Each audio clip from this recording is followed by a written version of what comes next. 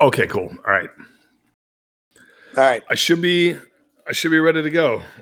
We'll see how this goes. So I'm thinking we don't drone on each topic. What do you mean by drone on?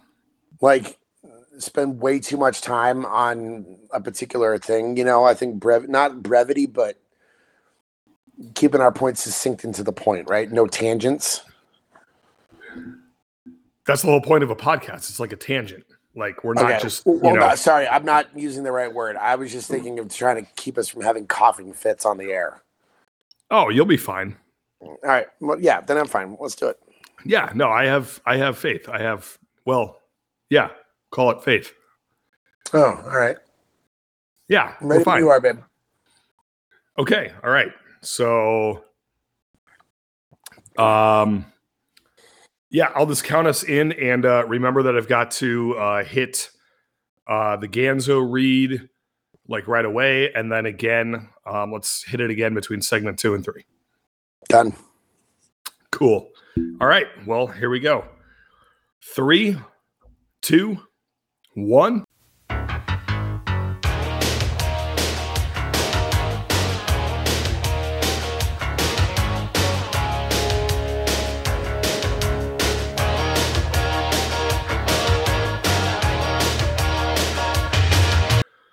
Welcome into a slightly sick, sort of still coffee version of Suspended Indefinitely.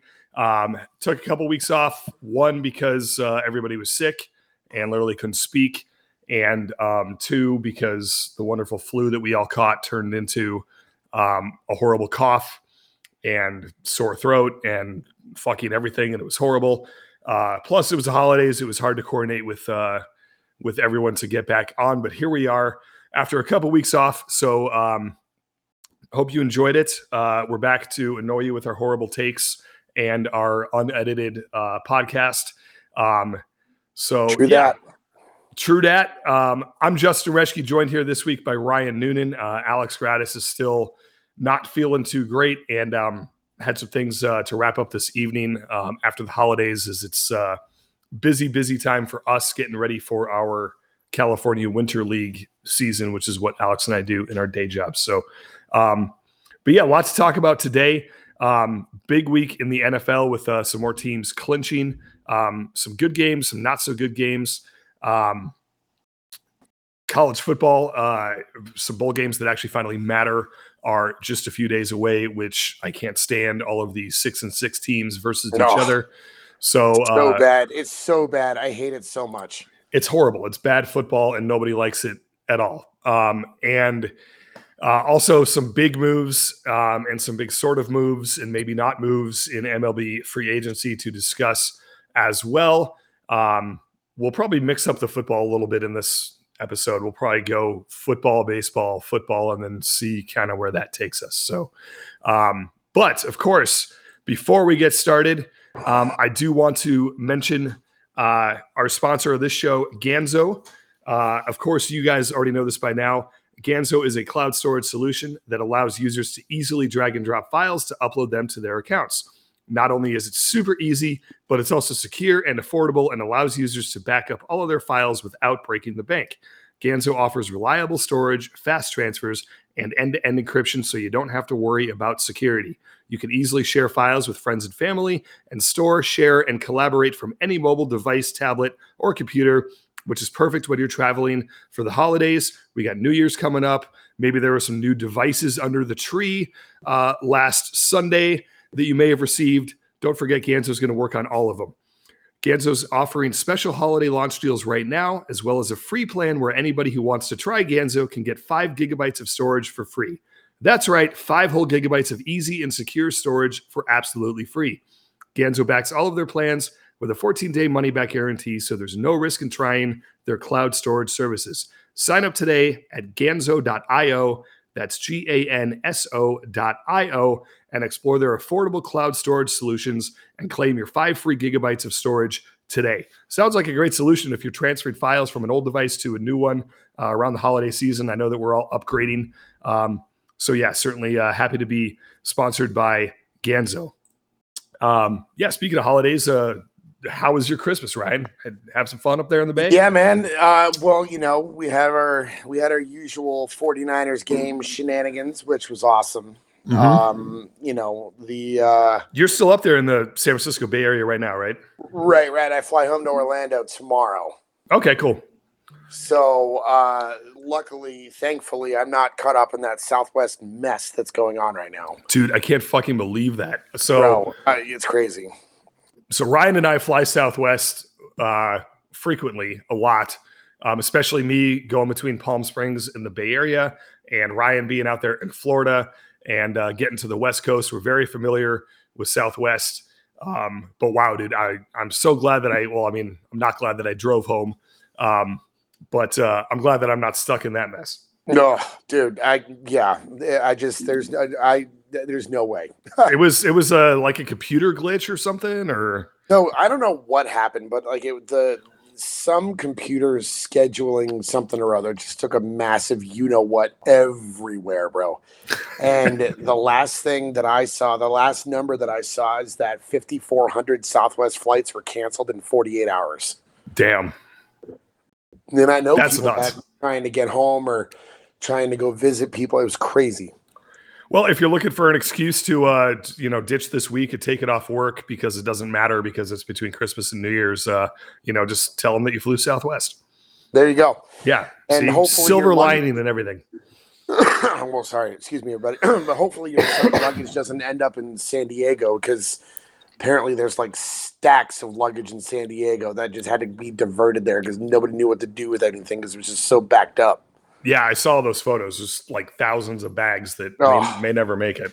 That was the worst. But anyway. Dude, I know someone whose bags are going to make it all the way to the NFL playoffs, and that's wait, pick me. I know. Yeah. Who clinched? Would it be the Bolts, baby? Bolt up, baby. Los Angeles Chargers are back in the playoffs for the first time since 2018, and I'm pumped. We've talked about it. I know why they made it. I know why they clinched. I don't know if you saw this. Oh, here we go. But pregame, your boy. Did you see the workout? No, I did. Your boy Staley was doing some yoga and was arching that back, before the game, and I think that was that's what it took. It was keeping him loose, and he was arching the back. He was thrusting the hips. Well, yeah. I mean, he was doing the bull dance. He was feeling the vibe. He was feeling the vibe, and got a good job out of him on that one. It also helps that they played the Colts. We're big fans of Jeff fucking Saturday. Well, the Colts are like the living manifestation of a gimme win right now. So that was such bad football from them. It was like the Chargers were scrimmaging. It looked like a walkthrough, like a Friday afternoon walkthrough, where Joe Lombardi, the offensive coordinator, was just saying, okay, so it's 3rd and 7. Let's practice, a quick out route to Keenan Allen. Okay, we'll call that one complete. All right, let's move on. That's what it was like. They were just executing every single play perfectly. Dude, I don't know if you saw that play that the little flea flicker back to Herbert just hit him. Oh, he hit an absolute dime down the sideline to Keenan Allen. Should have been a touchdown, but Keenan actually stepped out at the 23-yard line. But dude, yeah, if you find that highlight, it was pretty. It seems like there's one of those types of plays every single week at this point from the social media quarterback, Justin Herbert. Well, and it seems like the Indianapolis Colts are going to become that team that all of us make fun of. Like the Raiders used to be the team that we all made fun of. Mm-hmm. I think now the Indianapolis Colts are going to be the team that we all make fun of because all the rest of this season is done is ensure that Jeff fucking Saturday, that guy, he'll never get another coaching gig ever. No, he's already done. Irsay, I think they said on the broadcast that Irsay has already asked him to help assist in the search at the end of the season. So, I mean, he was never going to be a permanent solution unless he came in and ran the table and somehow ended up in the playoffs.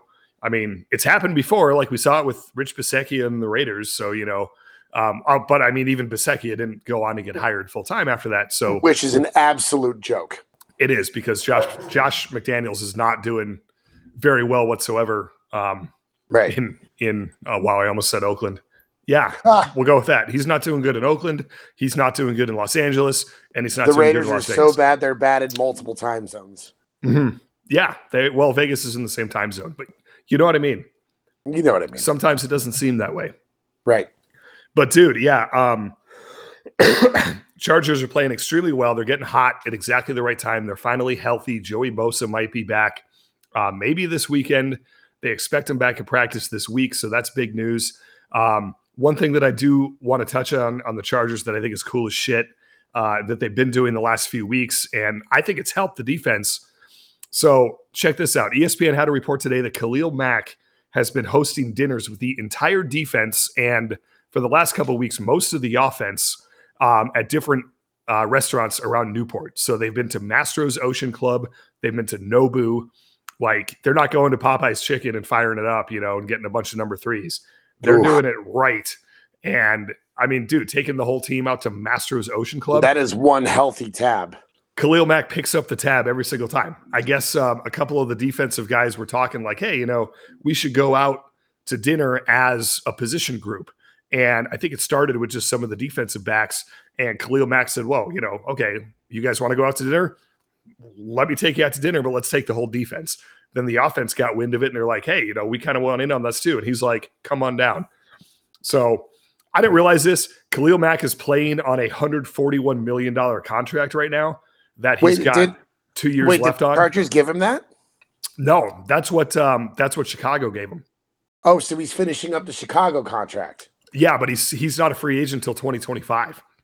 Really? Yeah, so he's got the money. I was like, wow, like is Khalil Mack really rolling that deep? Yes, he is. He's absolutely. Well, so let me ask you this. Rolling that deep.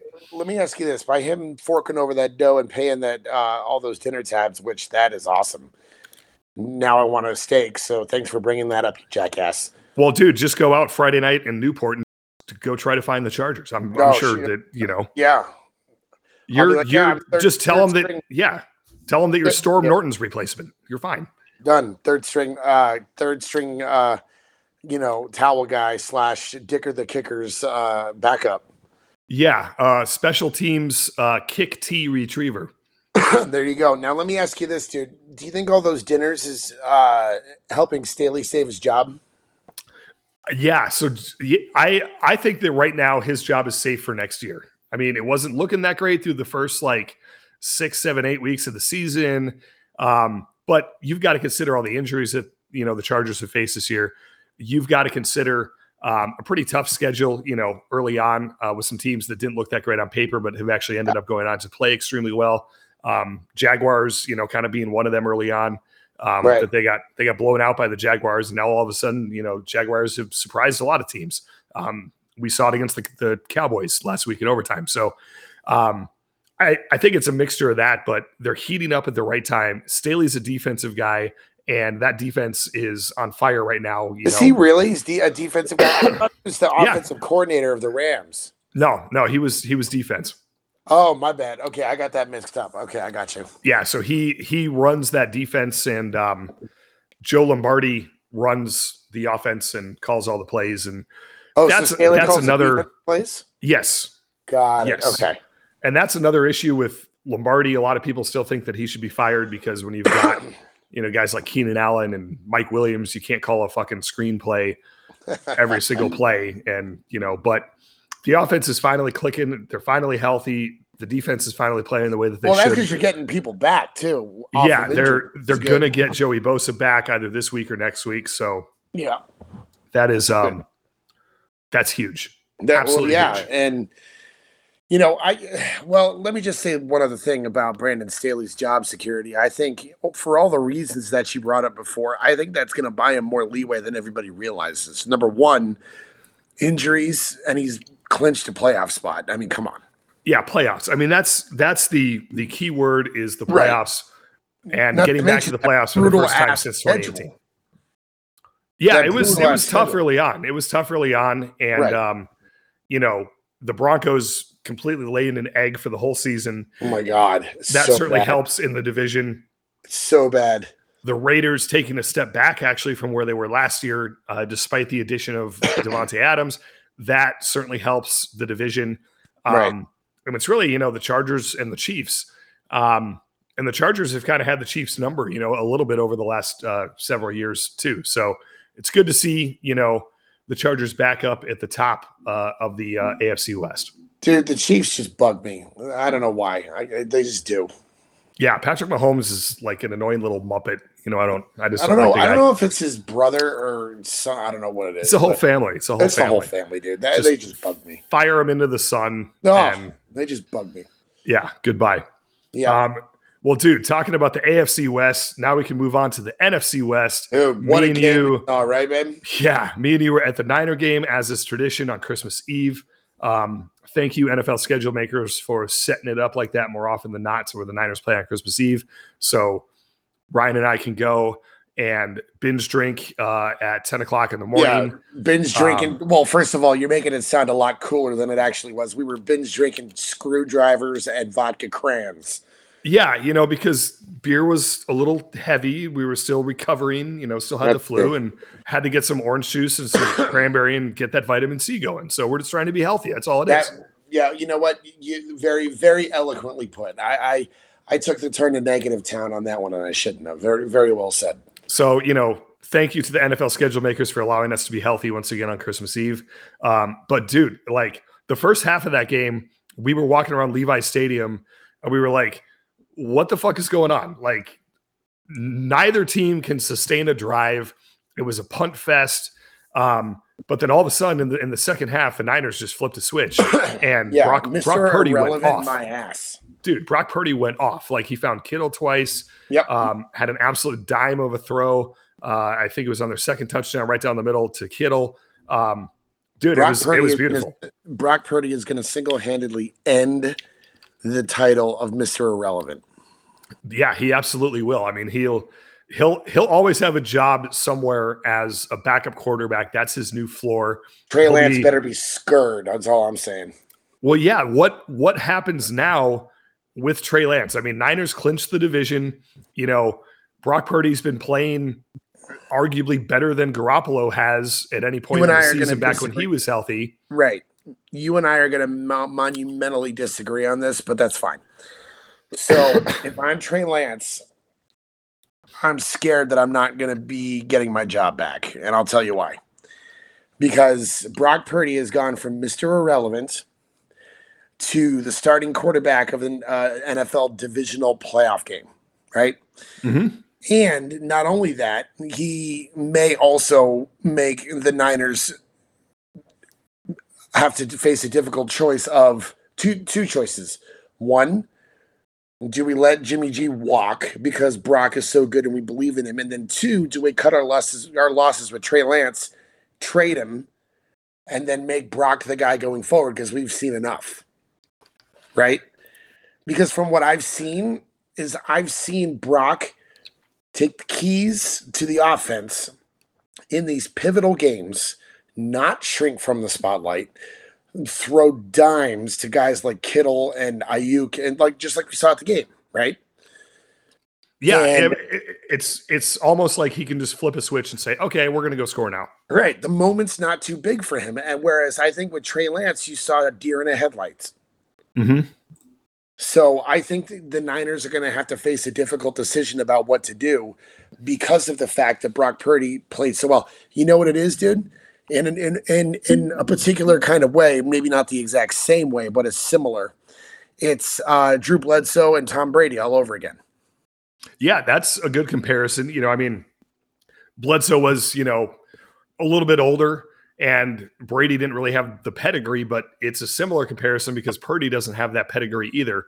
Right. But, I mean, Trey Lance, how can you walk away from such a highly touted first-round pick? I mean, his jersey sales were, one of the most popular ones in the whole league after he was drafted. But everybody knew that was going to be not a reach, but that was going to be a pick that was dicey. It was curious. I mean, you've got a guy who played 2 football games over his last 2 years of college eligibility because I think he had because of COVID basically total starts. Yeah, and 19 total starts in college, and it's not like he's playing in the Big Ten or the SEC and he's facing NFL defenses. I mean, we say this all the time when we talk about him. He's playing for an FCS school. He's playing for a very good one in North Dakota State that wins. Right. If they don't win the FCS championship.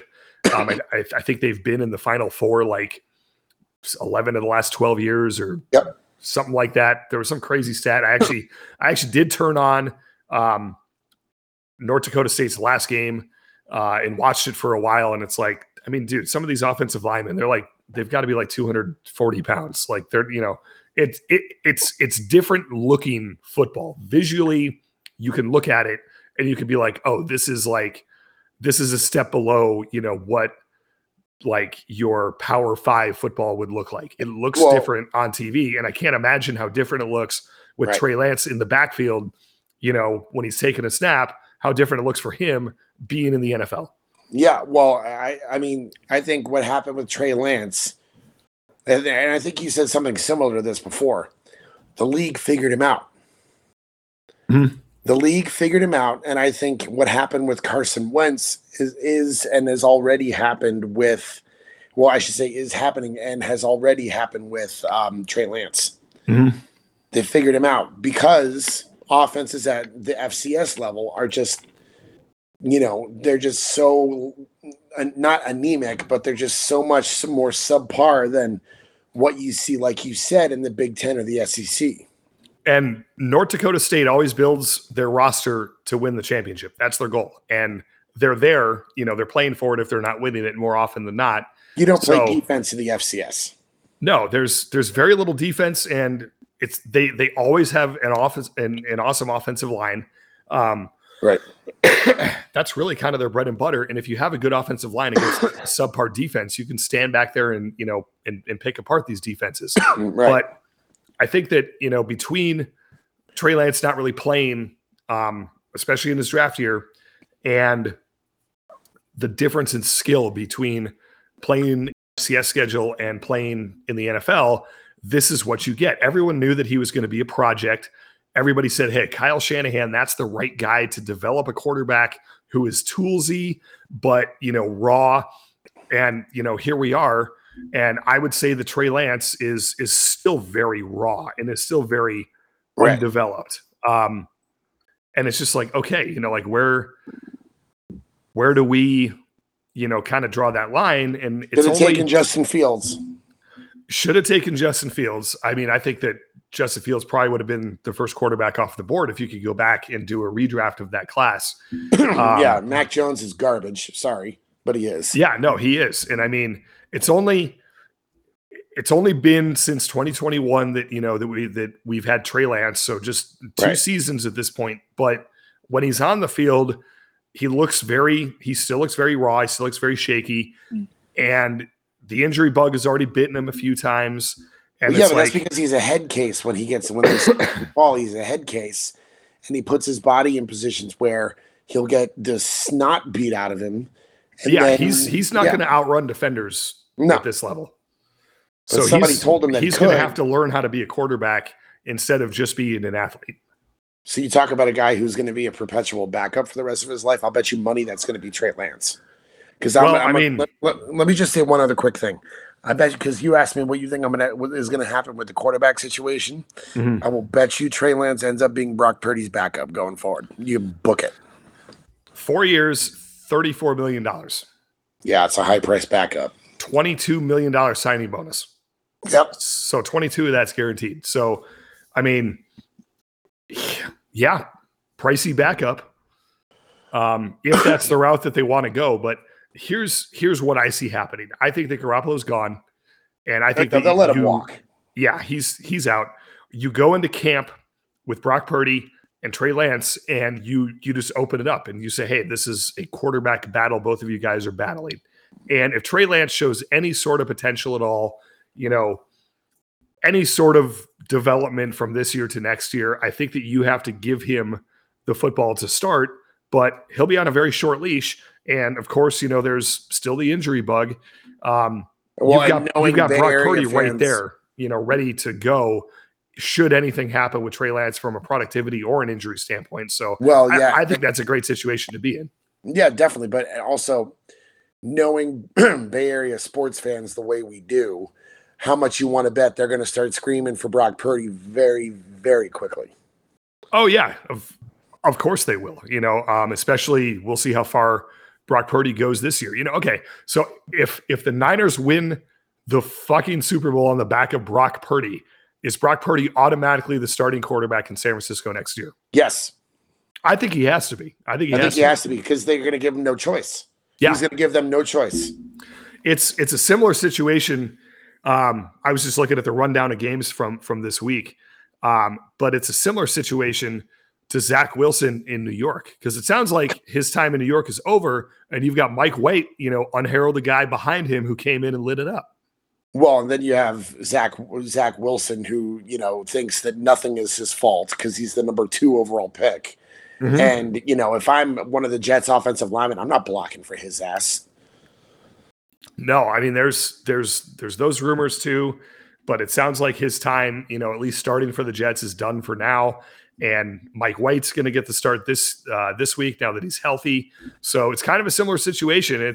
I'm surprised that the Jets are, letting it out publicly. And I mean, it's kind of hard not to after you bench a guy, but still. Yeah, well, the Jets are going to be the Jets. And plus, I think there was a tagline that was given to Zach Wilson, throwing bombs and banging moms, right?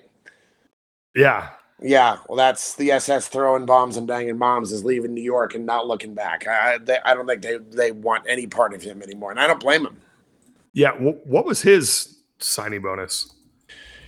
So let's see. Trey Lance had a $22 million signing bonus. It's got to be north of that. I don't know the number off the top of my head, but I would say it's going to definitely be north of 22 if that's what Trey Lance got as the number 3 overall pick. His fully guaranteed money is 35.1. So yeah, it's up there with Trey Lance. So right, slightly more than Trey Lance, but more money guaranteed. So that's somebody is going to have to humble that kid quick. 4 years, yeah. So that's going to be interesting in New York. Definitely going to be interesting in San Francisco. 2 teams that are kind of on different trajectories. Man, that Niner defense, I don't see how anybody, just looking at the NFC playoff teams, I don't see how anybody is going to match up with the 49ers and that defense. Yeah. Yeah, no, you're absolutely right. I mean, maybe you look at the Vikings. They're maybe the best team in football right now. It's got to be either them. No, man, you're overlooking. No. What about the Eagles? Yeah, Eagles, but I mean they've kind of cooled off. I wouldn't necessarily say they cooled off. I think they're coming off a loss. Yeah, but that was Gardner Minshew, and Gardner Minshew put 34 points up on the Cowboys. Yeah, I mean, oh shit. Well, I mean, Bills have won 6 in a row here. Bengals have won 7 in a row. So I mean, there's a lot of good teams heating up. 49ers 8 in a row. So, but just looking at the NFC and the 49ers. They'll probably have to go through the Eagles. Eagles get number 1 overall seed for sure. Yeah, I mean, Philadelphia. Let's say that Jalen Hurts comes back and is 100%. That's a very intriguing matchup, actually. Eagles offense against Niners defense. Yeah, but I mean, just taking a look here, what else we got going on? Coming off of week 16. I thought that week 16 sucked in the NFL. It was horrible. You had some good, anecdotal things going on with Brock Purdy having another good performance and the Chargers clinching. Well, and then whose acid trip was it to put the Chargers and the Colts on Monday Night Football? Yeah, I don't know why anybody thought that was going to be that was a good idea. The only thinking is that, maybe since the Colts play in the worst division in football, they were maybe thinking, okay, the Colts were coming off of a decent year where they just missed out on clinching a playoff spot. So they were thinking, okay, maybe with that AFC South division, there's still going to be a playoff spot up for grabs. And in the AFC, maybe not in the AFC West because of the Chiefs, but in the AFC overall, that game could have been a game where maybe it decides a wild card spot with those 2 teams. So, probably not with, the Colts in the AFC South, but the Colts, maybe they're still playing for the lead in that division, and maybe the Chargers are going for a wild card spot. So from that standpoint, I could see it, but overall, it's like, why is that the Monday night game? The only other thing that I could think of is people like, it's the holidays, they're traveling home from Christmas. Not a whole lot of people are going to be in front of the TV Monday night. I know I was stuck in traffic. So it's like, okay, maybe we just put a game on here and we save some of the better games for Saturday and Sunday when people are sitting around with their families, and we just kind of write off Monday night and we just kind of bury it. So right. Could be. But I mean, like, looking at all these other games, Giants and Vikings, that one was a good one. That was a lot closer than it should have been. Vikings get the win there at home, 27-24. Giants are scrappy. I mean, if the Giants end up in the playoffs, I think that they're one to watch out for, because they've won a lot of games this year that they had no business winning, and they've also kept it close in a lot of games, where they probably had no business keeping it close, just like this one in Minnesota. Right. Well, you're definitely right. I mean, a Brian Daboll coach team is definitely scrappy, and I think that's going to be a dark horse team to look out for in the playoffs for sure. Yeah, he's got that team fired up, and I mean, it's kind of reminiscent of all these other Giant teams that have won, Super Bowls over the last 15, 20 years. Yeah, well, and don't let the Giants record fool you. They were on the receiving end of some crappy results. Yeah, exactly. And it's like, it kind of reminds me of when they knocked off an undefeated Patriots team. It's like no one even picked them to really end up in the Super Bowl that year. And then they end up, Eli ends up beating Tom Brady, David Tyree helmet catch, and, the rest is history. So this team kind of has those sort of vibes to it a little bit. Yeah, definitely, dude. No doubt. Yeah, I mean, just these other games. I watched a lot of football Saturday and Sunday, but it was not good football. Yeah. Nothing that left me on the edge of my seat. Texans get their second win of the season over the Titans. Oh my God, you talk about a team that is so bad. Texans are horrible, but a lot of people had Titans as kind of a dark horse Super Bowl favorite earlier in the season because of their defense and because of, Tractor Cito and Derrick Henry and the way that he's able to take over a game. But like, my goodness, they are just not playing very good football. Dude, if the Texans take Bryce Young, I mean, I worry about the longevity of his career, because that is just not a good place to play. Yeah, I mean, Houston could turn it around quickly. They'll be drafting at or near the top of the draft. No, they clinched the number 1 overall pick. Or is that the Bears? No, it's not the Bears. Bears have more than 2 wins. So yeah, it's got to be. Yeah, I mean, the Bears have 3 wins. So I guess it would still be up for grabs at that point. But yeah, but yeah, they'll be up there. There's going to be any quarterback available, at the top of the draft, wherever they end up picking. They, maybe they don't like what they see at quarterback, the way that Bryce Young and CJ Stroud kind of played down the stretch. So maybe they decide to trade that pick up some more draft capital. Maybe they go after, one of the defensive linemen, one of the edge rushers that's going to be available, like a Will Anderson. So, there's a lot of possibilities there. Has Will Anderson declared? I don't think he's declared for the draft yet. Well, well enough by now that I don't really pay much attention to Alabama football, because I'd rather watch paint dry. But yeah, I don't think he hasn't declared for the draft yet. But I would imagine that he would.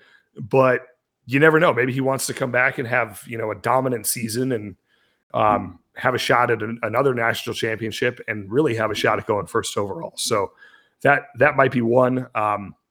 But he would certainly be there for the Texans as well. So it's just like, all right, do they want to go offense? Do they want to go defense? Because they have to absolutely hit a home run with this draft pick to start rebuilding that franchise, because sitting there at 2-12 right now is, embarrassing.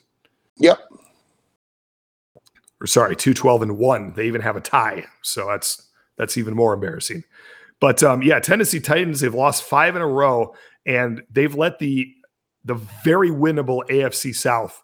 Like we talked about this, just briefly touching on Mike Vrabel and, would he be a target for Ohio State if they wanted to move on from Ryan Day and all that? Yes, they would, but I'm the minority on that one. But we said exactly why would Mike Vrabel walk away from an NFL job with the Tennessee Titans, where he's loved and he's in the most winnable division in football, but here we are. And, the Titans are in second place in the AFC South at 7-8 to the Jacksonville Jaguars, who are also 7-8.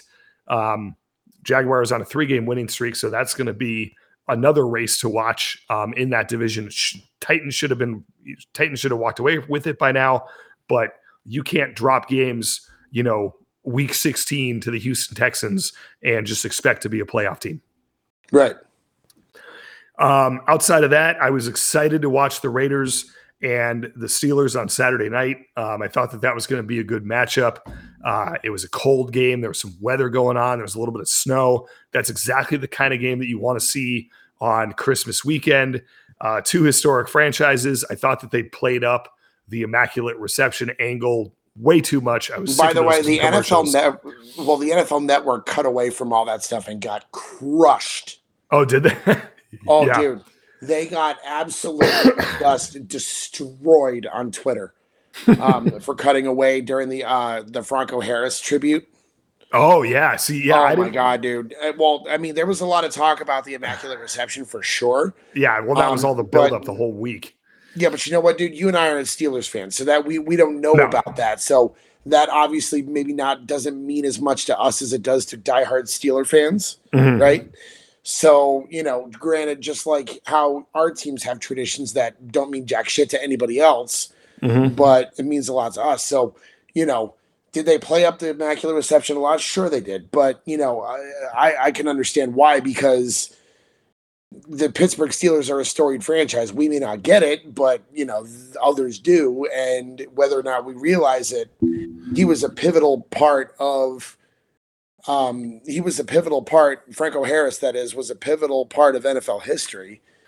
And that was just an all-time moment. So I, don't think they overplayed it. I thought it was... Well, I don't think that they overplayed it, like, after he passed away, but it was crazy how that was the whole storyline surrounding this game of it's a rematch on the anniversary or very close to the anniversary of that play. And they were building it up like that before Franco Harris passed away. And then Franco Harris passes away like 4 days before the game. So you've got like this whole other angle. So yeah, I was, super sad to hear that he passed away, but the executives must have just been licking their chops with, all the storylines that they can now get out of it. Right. But I thought it was going to be a much better game. I mean, Steelers pull it out 13-10, and it's not, it wasn't even like an entertaining, like winter snow weather game where like both defenses are just like playing nails and, there's a lot of big hits and sacks. It wasn't that at all. It was just boring football. Yeah. So again, I don't know what's going on with the NFL this season. We had a few weeks there where like last week's games were amazing. And then we have an absolute stinker of a week 16, but we'll see what we get going forward the rest of the way. There's still a lot of playoff spots up for grabs. Personally, I would like to see the Giants clinch. I like those scrappy teams that kind of get in last minute. Cowboys ended up clinching as well. So you might have two teams from the NFC East in the playoffs. Three teams from the NFC East in the playoffs, which is absolutely unheard of in recent history. So that's interesting. So, still a lot to look forward to. But yeah, I probably time to move on a little bit. I definitely want to, talk about MLB free agency. Then we'll come back and talk a little bit of college football to wrap things up. But dude, what is this Carlos Correa mess? So, this is insane. Dude, I was thinking about this. And first of all, my initial impression was the Giants signed him to that absurd deal. And I was like, okay. But then they backed out of it, citing the 2014 ankle. And then I was like, okay, well then why would you do that and then back out of it to save face? But then you told me that being a Boris guy, he won't show or share any medicals unless there's a deal on the table. So I was like, okay, I understand that. That's fine. But well, yeah, it's like, good for the Giants that they gave themselves an out in that deal, right? yeah, players don't take physicals until there's a deal in place, because team doctors aren't allowed to work with players that aren't, that aren't part of the organization. And, it's always they've agreed to a deal pending a physical. Like that's always the case. So this was, usually it's no big deal. Usually physicals don't, it's just a standard. Okay, let's get you in here. Let's let our team doctors take a look at you, and let's look at those medicals. But you're right, Boris doesn't disclose medical information about his clients unless there's a big obvious risk where let's say he's got a client that's coming off of 2 Tommy John surgeries. He would want to pass out those scans to every team in the league and say, oh, look how strong it healed. Look, there's no scar tissue. Look, he's throwing bullpens and he's throwing harder than he's ever thrown before, and he's in the best shape of his life. In that case, yeah, build the medicals up. But for a guy like Carlos Correa, who has, been relatively healthy, for the majority of his career, and he's been extremely productive the last few years. If there is something in that medical history, like this ankle injury from 2014 that keeps popping up, that could be something where you're like, okay, that was 8 years ago. We don't need to worry about it. Let's not mention that. Boris isn't going to say, oh, okay, San Francisco Giants, yeah, you're going to offer us $350 million. Okay, thank you. But you really might want to think about this ankle injury from 2014 before you do that. So, right. But it's such a weird situation because, I mean, you've got, the news breaking that Correa is going to the Giants, and it seemed to happen, fairly quick. And then just as quick as the news breaks that he's going to San Francisco and that they're using all that money that they had saved for Aaron Judge, they're going to use it on Carlos Correa. Then all of a sudden, right before the press conference, it comes out that there was an issue with the medicals. The press conference is canceled, and Correa's back on an airplane. So let me ask you a question. What was it that you were because I think you used the term conspiracy theory, and I wasn't sure what you meant by that. So here's my theory. All right. So Mets owner is Steve Cohen. He's a hedge fund guy. Okay. That's how he made his billions. So what does a hedge fund do? You look for any sort of information whatsoever that you can get about a company and about its stock, and you try to predict how that stock's going to move. And I mean, hedge funds, like, they'll use satellite imagery of Walmart parking lots to predict how busy a Walmart is in a particular quarter, so that when that earnings report comes out, they can be ahead of it, and they can either buy that stock or short that stock, depending on how they think earnings are going to go. That's what a hedge fund does. It takes millionaires' money and billionaires' money, and it pools it all together. And it says, okay, we're going to invest in this company, but if we invest in this company, we're going to hedge our bet. That's why it's called a hedge fund. And we're also going to invest in their competitor. And then we're also going to, short some of these stocks as well, just to cover all of our bases. When you're playing with billions of dollars in a hedge fund, you can do all that. So what I'm getting at, Steve Cohen, he understands leverage. And my theory, just a theory, not even really an opinion, just a theory. I think what he may have been doing is creating some leverage for the Mets to sign Carlos Correa, not even at $315 million. So $315 was less than Correa had agreed to with the Giants at $350 million.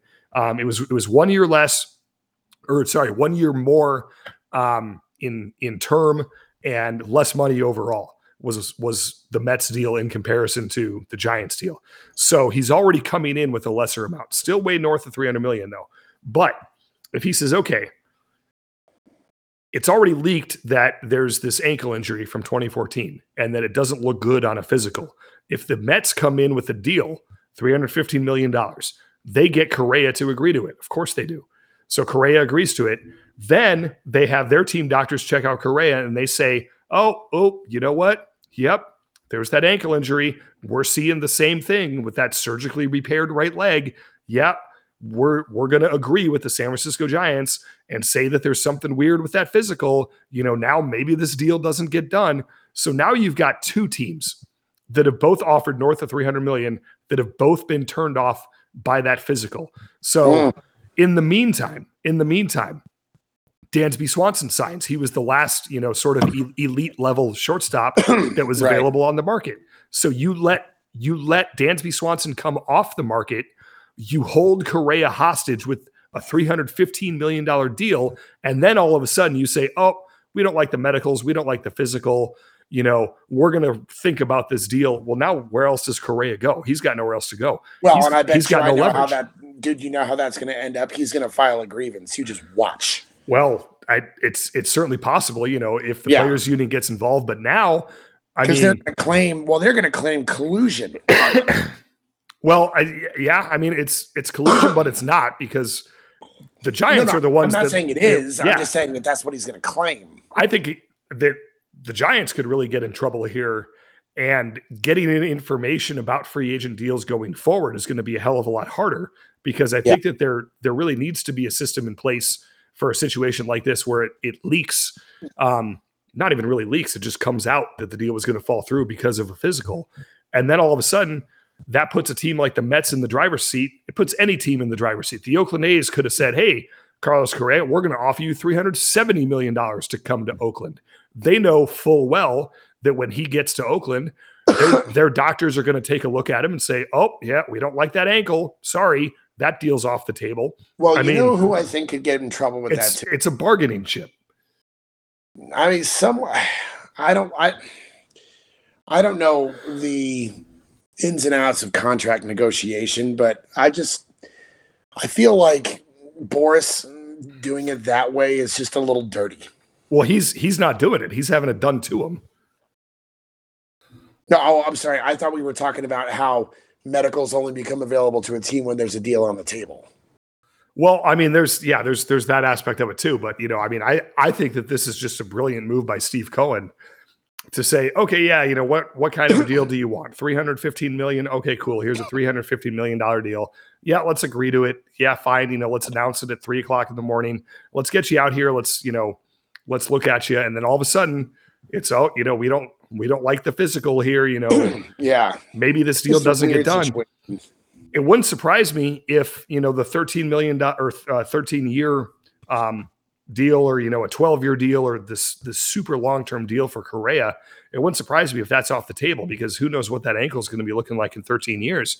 So you've got a situation where now, maybe the Mets can come back and say, okay, well, now we're only interested in signing you, to an 8-year deal, and we'll give you more money per year. But, ultimately, the total money over the length of the contract is going to be a lot less than $315 million. If you just go 8 and 35, that's $280 million right there. So, maybe the Mets coming in knowing that there was an issue, offering a contract, saying, oh, we see the same issue, the deal's off the table. Now who's going to come in with one of these, 11, 12, 13-year deals for Correa when that those physicals and those medicals aren't going to look right? Right. So I still think that he ends up as a Met. I think that the Mets just saved themselves at least $30 to $40 million on the total, on the bottom line of the deal. And whether that was intentional or not, maybe we'll never know, but they're certainly in the driver's seat right now. It's just a mess, dude. It's just an absolute mess. It's interesting because it does happen.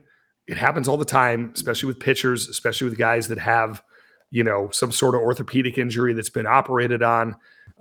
You see it a lot with back injuries. Teams get concerned about, but to have it happen in this high profile of a manner, when you're talking about 2 contracts now north of $300 million, that part of it is all unprecedented. So it's going to be interesting to see ultimately, kind of what happens. But dude, this is the year of the shortstop for free agency. Carlos Correa, he's going to get, his money. He'll be fine. May not be 13 years, but whatever it is. But dude, all these other contracts that these shortstops are getting are just insane. Like I can't believe it. Yeah.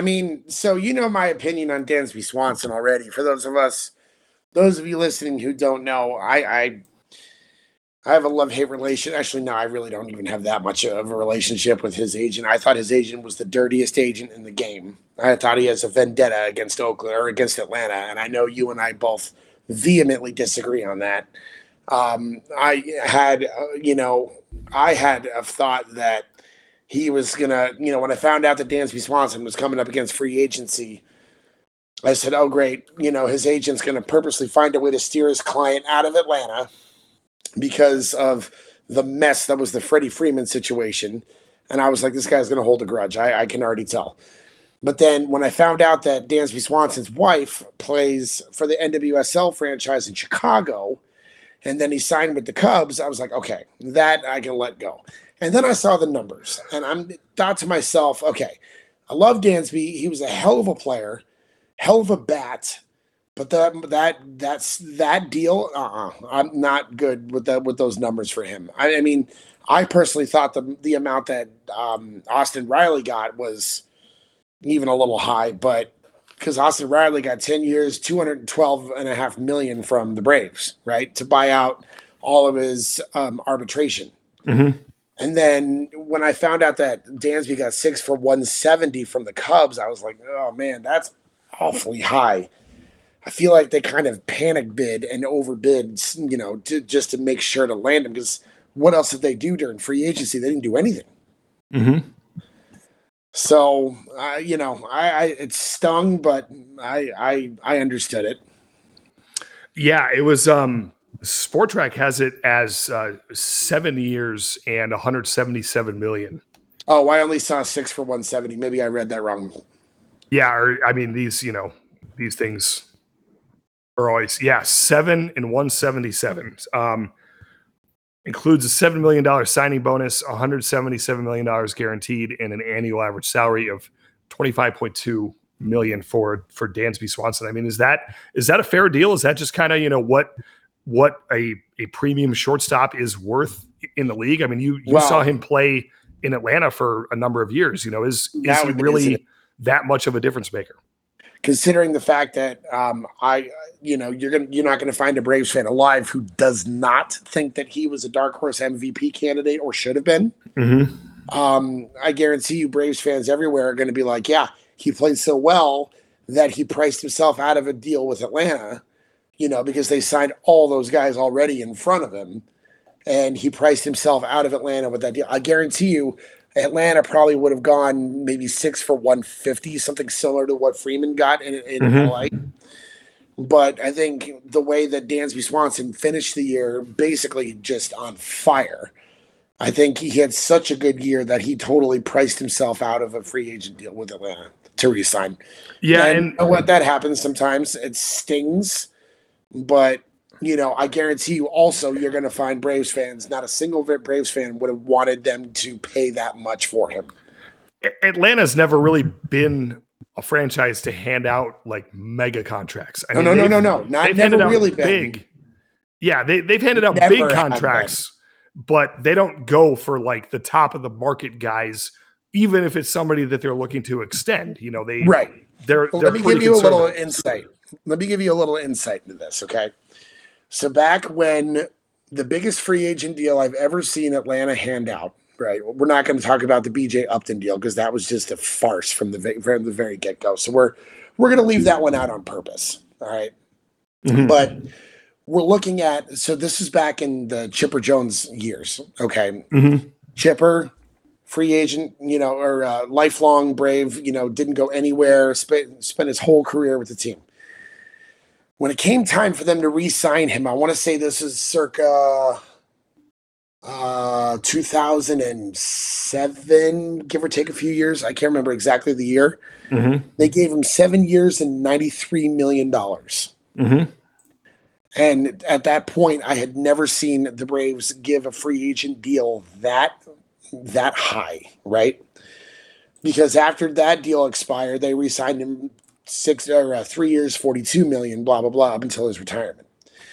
And then Freddie Freeman got 8 years and 120, I want to say, million. I think it was 135 because. Oh, sorry, 135. Excuse me, 135. Yeah, because then that became the largest contract, replacing Chipper Jones. Exactly. Mm-hmm. So that became the largest contract, and that's the one that. And then I see what Alex Anthopoulos is doing, locking in all the Braves starting talent for years and years and years. Because when he locked up Acuna the way he did, and he locked up Ozzie Albies, and but then he starts spending all this money on Austin Riley. I'm saying, okay, and then he spends all this money on Matt Olson. I'm like, okay, I don't really see a financial pathway to be able to go and get a guy like Swanson and re-sign him, because I think he had such a good year that somebody's going to be the odd man out. So luckily we have a guy like Von Grissom, who, now that Ozzie Albies is coming back, he's going to switch. He's going to come back to second. Von Grissom has spent the entire offseason in New Orleans with Ron Wash. Oh, Gold Glover. Reno working at shortstop. Yep. That's the recipe. We're going to be fine. We're going to be fine. But that one still stings because Dansby was such a mainstay. And he's an Atlanta guy, and he was beloved by the whole team, or by all the fans. So I think there's still a lot of animosity toward his agent because nobody believes anything his agent says. But I think you also have to look at it from the standpoint of what's best for his family. And if his wife is in Chicago, then he's got to go be with her, because they're going to probably start a family here pretty soon. Yeah, and I mean, you mentioned Grissom. They also locked up Austin Riley to the deal that has now replaced the Freeman deal as the largest in Atlanta's history, 10 years to $212 million for Austin Riley. So I mean that they've already invested in the left side of that infield. They invested a whole infield. I mean, the only person, because I think Von Grissom got a deal during the last season because they'd seen enough. And they still got Albies locked up, and they still got Acuna locked up. So yeah, they're fine. Yeah, they're fine. It's just just being a diehard. I mean, you're a diehard baseball fan. You've lost some beloved players to trades and free agency before, and it just it sucks to see them go because you spend so much time cheering them on, and then they're going up and gone just right after that. Yeah, but I mean, I get it. It's still a business at the end of the day, and. Like I'm way more impressed with a team that can win efficiently instead of just have, a $300 million or what the Mets are going to have next year north of a $400 million payroll. It's like, it's cool to see all those guys on the same team. And it's cool to see a team like that go on a run all the way through the playoffs when all those guys are on fire and they're clicking. Like, it's good baseball, but I would rather see a team win with, an $80-90 million payroll, something, toward the bottom third of the league. That's way more impressive when you're able to construct a roster, a playoff roster, or even a World Series roster with that type of a payroll. That's where it gets really interesting, is finding that efficiency, at least for me. Yep. So, but yeah, I mean, some of these other deals, like we've talked about Trey Turner, 11 years, $300 million. All that money to finish behind the Phillies and the Braves in the division. It's just so sad. Xander Bogaerts comes out of nowhere to the San Diego Padres. I mean, talk about a stacked infield. 11 years, $280 million for Xander Bogaerts. They got Bogaerts, they got Tatis, they got Maldonado. Like, that's insane. That's nuts. And then, Dansby Swanson just signing this past week, 7 years, $177 million, obviously, like we touched on. It's just like, teams are spending for shortstops, and I'm wondering if this is kind of a result of the shift being outlawed next year. Because if you look at all these guys, Correa, Turner, Bogart, Swanson, they're all elite level defenders. Like, you're not just buying a bat, with these guys. All these guys have good bats, especially for a shortstop, but they're all elite defenders. So do you think that this rule change of outlawing the shift really puts a lot more emphasis on having a strong defensive shortstop, and that's why we're seeing some of these deals? Yes. Yeah. Yes, the shift being outlawed is changing the game. Do you like that rule? I hated the shift. Honest to God, I thought it was so stupid. I mean, I can go both ways on it, because I think it does open the door for, for defense being back in the spotlight. We really lost track of, elite defenders in the game, outside of maybe like your top like 2 or 3 guys, at each position.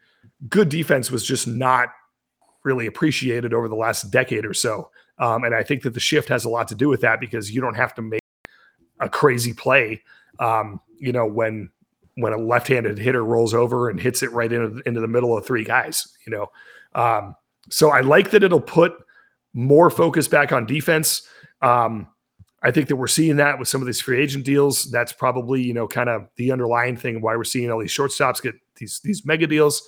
But I think that it makes it too easy for hitters, because if you're a big rollover guy, if you're a pull only guy, then I think that there is something to be said for adjusting your swing and learning how to hit and go the other way with the ball. That's a skill too. So I would almost rather see that skill developed at the plate, so that we start seeing better hitters.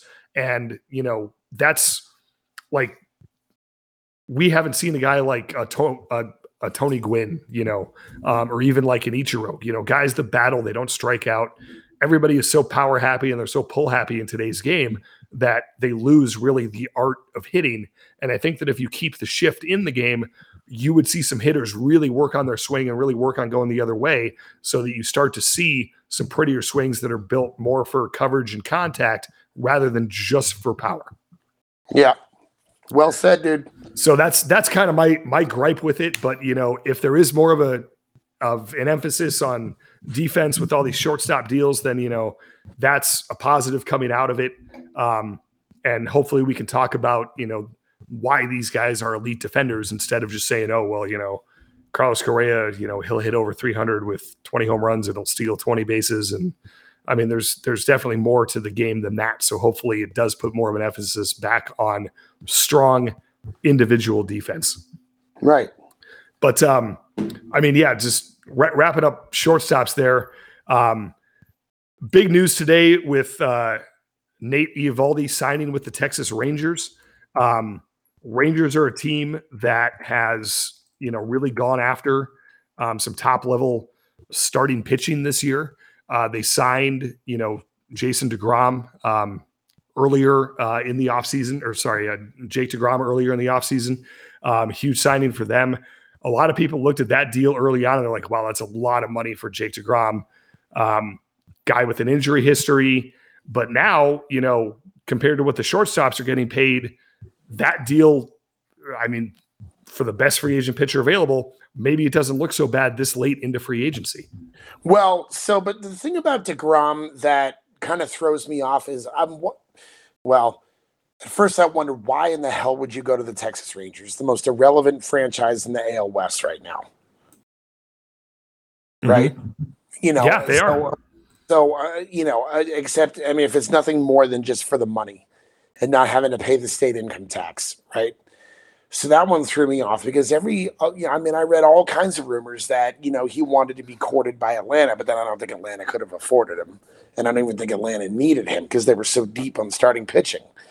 So I just thought that really the Texas Rangers was kind of a random choice. I didn't see the logic behind it. Do you know something that I don't about that? No, I mean, I agree with you. I mean, there's 185 million reasons why, DeGrom may have wanted to take that deal, but it could have been as simple as the Rangers were the only team that were willing to go to a 5th year. It could have been that, the average annual value of that contract just blew everybody else out of the water. I mean, Jacob DeGrom is 34 years old. So you think it was an overbid? Because he's 34 with an injury history, absolutely I do. I mean, this is going to take him into his age 40 season. So average salary per year of $37 million. They're going to be paying a 40-year-old pitcher $37 million. And that's insane.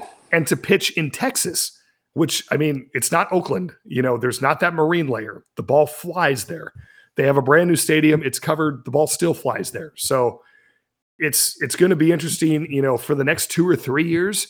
I think I still don't think it's a good deal, but it's a deal. You'll get the most value out of DeGrom in his age, 34, 35, 36 season. But when he gets north of 37, 38, I mean, he's going to be getting up there, and that's where you really see the fall off with starting pitchers, especially guys, power guys like DeGrom. We did see a bit of a resurgence with Justin Verlander, but it's kind of it remains to be seen, how long that could be maintained. But I think that Justin Verlander made Jacob DeGrom a lot of money in this deal. Yeah, man, that was interesting. And then it seems, I'm not even really sure what their long-term plan is. They signed Nathan Eovaldi 2-year deal, $34 million. They signed that today. Yeah, they signed Andrew Haney, 2-year deal, $25 million. When did that one break out? That was a couple weeks ago. Oh, I must have missed that one. Okay. Yeah, and they've added some good starting pitchers. They extend Martin Perez. That was just actually, I think he accepted the qualifying offer for 19.6. So Perez stays in Texas coming off of a strong season.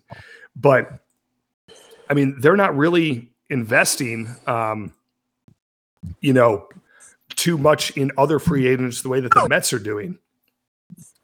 And they don't really have a ton of prospects up and down that system or up and down that lineup that all of a sudden are going to click. So I'm not sure really what their long-term goals are, down there in Texas, if you're going to give Jacob DeGrom $185 million. Well, and there's another team that I have a question mark on. I don't understand Carlos Rodon going to the Yankees, except it's just a money grab. Yeah, his deal, 6 years, $162 million to go. Because I thought he was locked in with the Giants. Well, yeah, they wanted him, but again, did he opt out?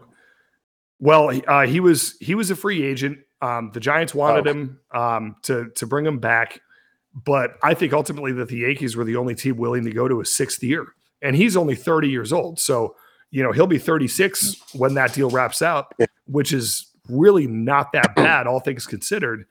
But he's another guy with an injury history. Right. When he's on, he's nails. I don't know if he's a really true clear-cut number one ace. He's 2 or 3. I would have 2 or 3 in the rotation. Yeah. I think he's going to be number 2 behind Garrett Cole. Yeah, he's a good number 2. He's a lefty. $27 million average salary there, 10 less than DeGrom is getting. It looks like a better deal. Even going to a 6th year for a 30-year-old is pretty standard. The only thing is, his history of injuries, but whatever, that's kind of the going rate. Starting pitchers are always going to ask for another guaranteed year than whatever everyone's asking for them. And the first team that offers that extra year is usually going to get the deal done because of the injuries and the longevity issues that we see with starting pitching. So rarely do these types of deals end up being, team friendly. But that's one that could. Dude, the one that blows me out of the water is 2 years and $86 million for Justin Verlander, who's 40. Dude, that is you know what, dude? Every year, you can count on it like clockwork. Every year, the Mets do a signing that just leaves me going, what are you doing? First of all, how many other teams even would have offered Justin Verlander a 2nd year? Nobody. Let's start there. There's nobody. Nobody would. And then number 2, who the hell is going to offer Justin Verlander who's 40? I don't care. He looked great this year. Looked fantastic. World Series what that champion, is, whatever. $43 million. No, I'm going to tell you. Insane. I'm going to tell you what that is. That is the Mets compensating for blowing a 10.5 game lead last year in the division. Yeah, they're for damn sure making sure that it's not going to happen again. Right. So an asinine deal like that. That's why they're going on this spending spree. Is because they were so embarrassed at how much they shit the bed in the division last year. Yeah, it's at least telling your fan base, hey, we're doing everything that we can to prevent that happening again. Right.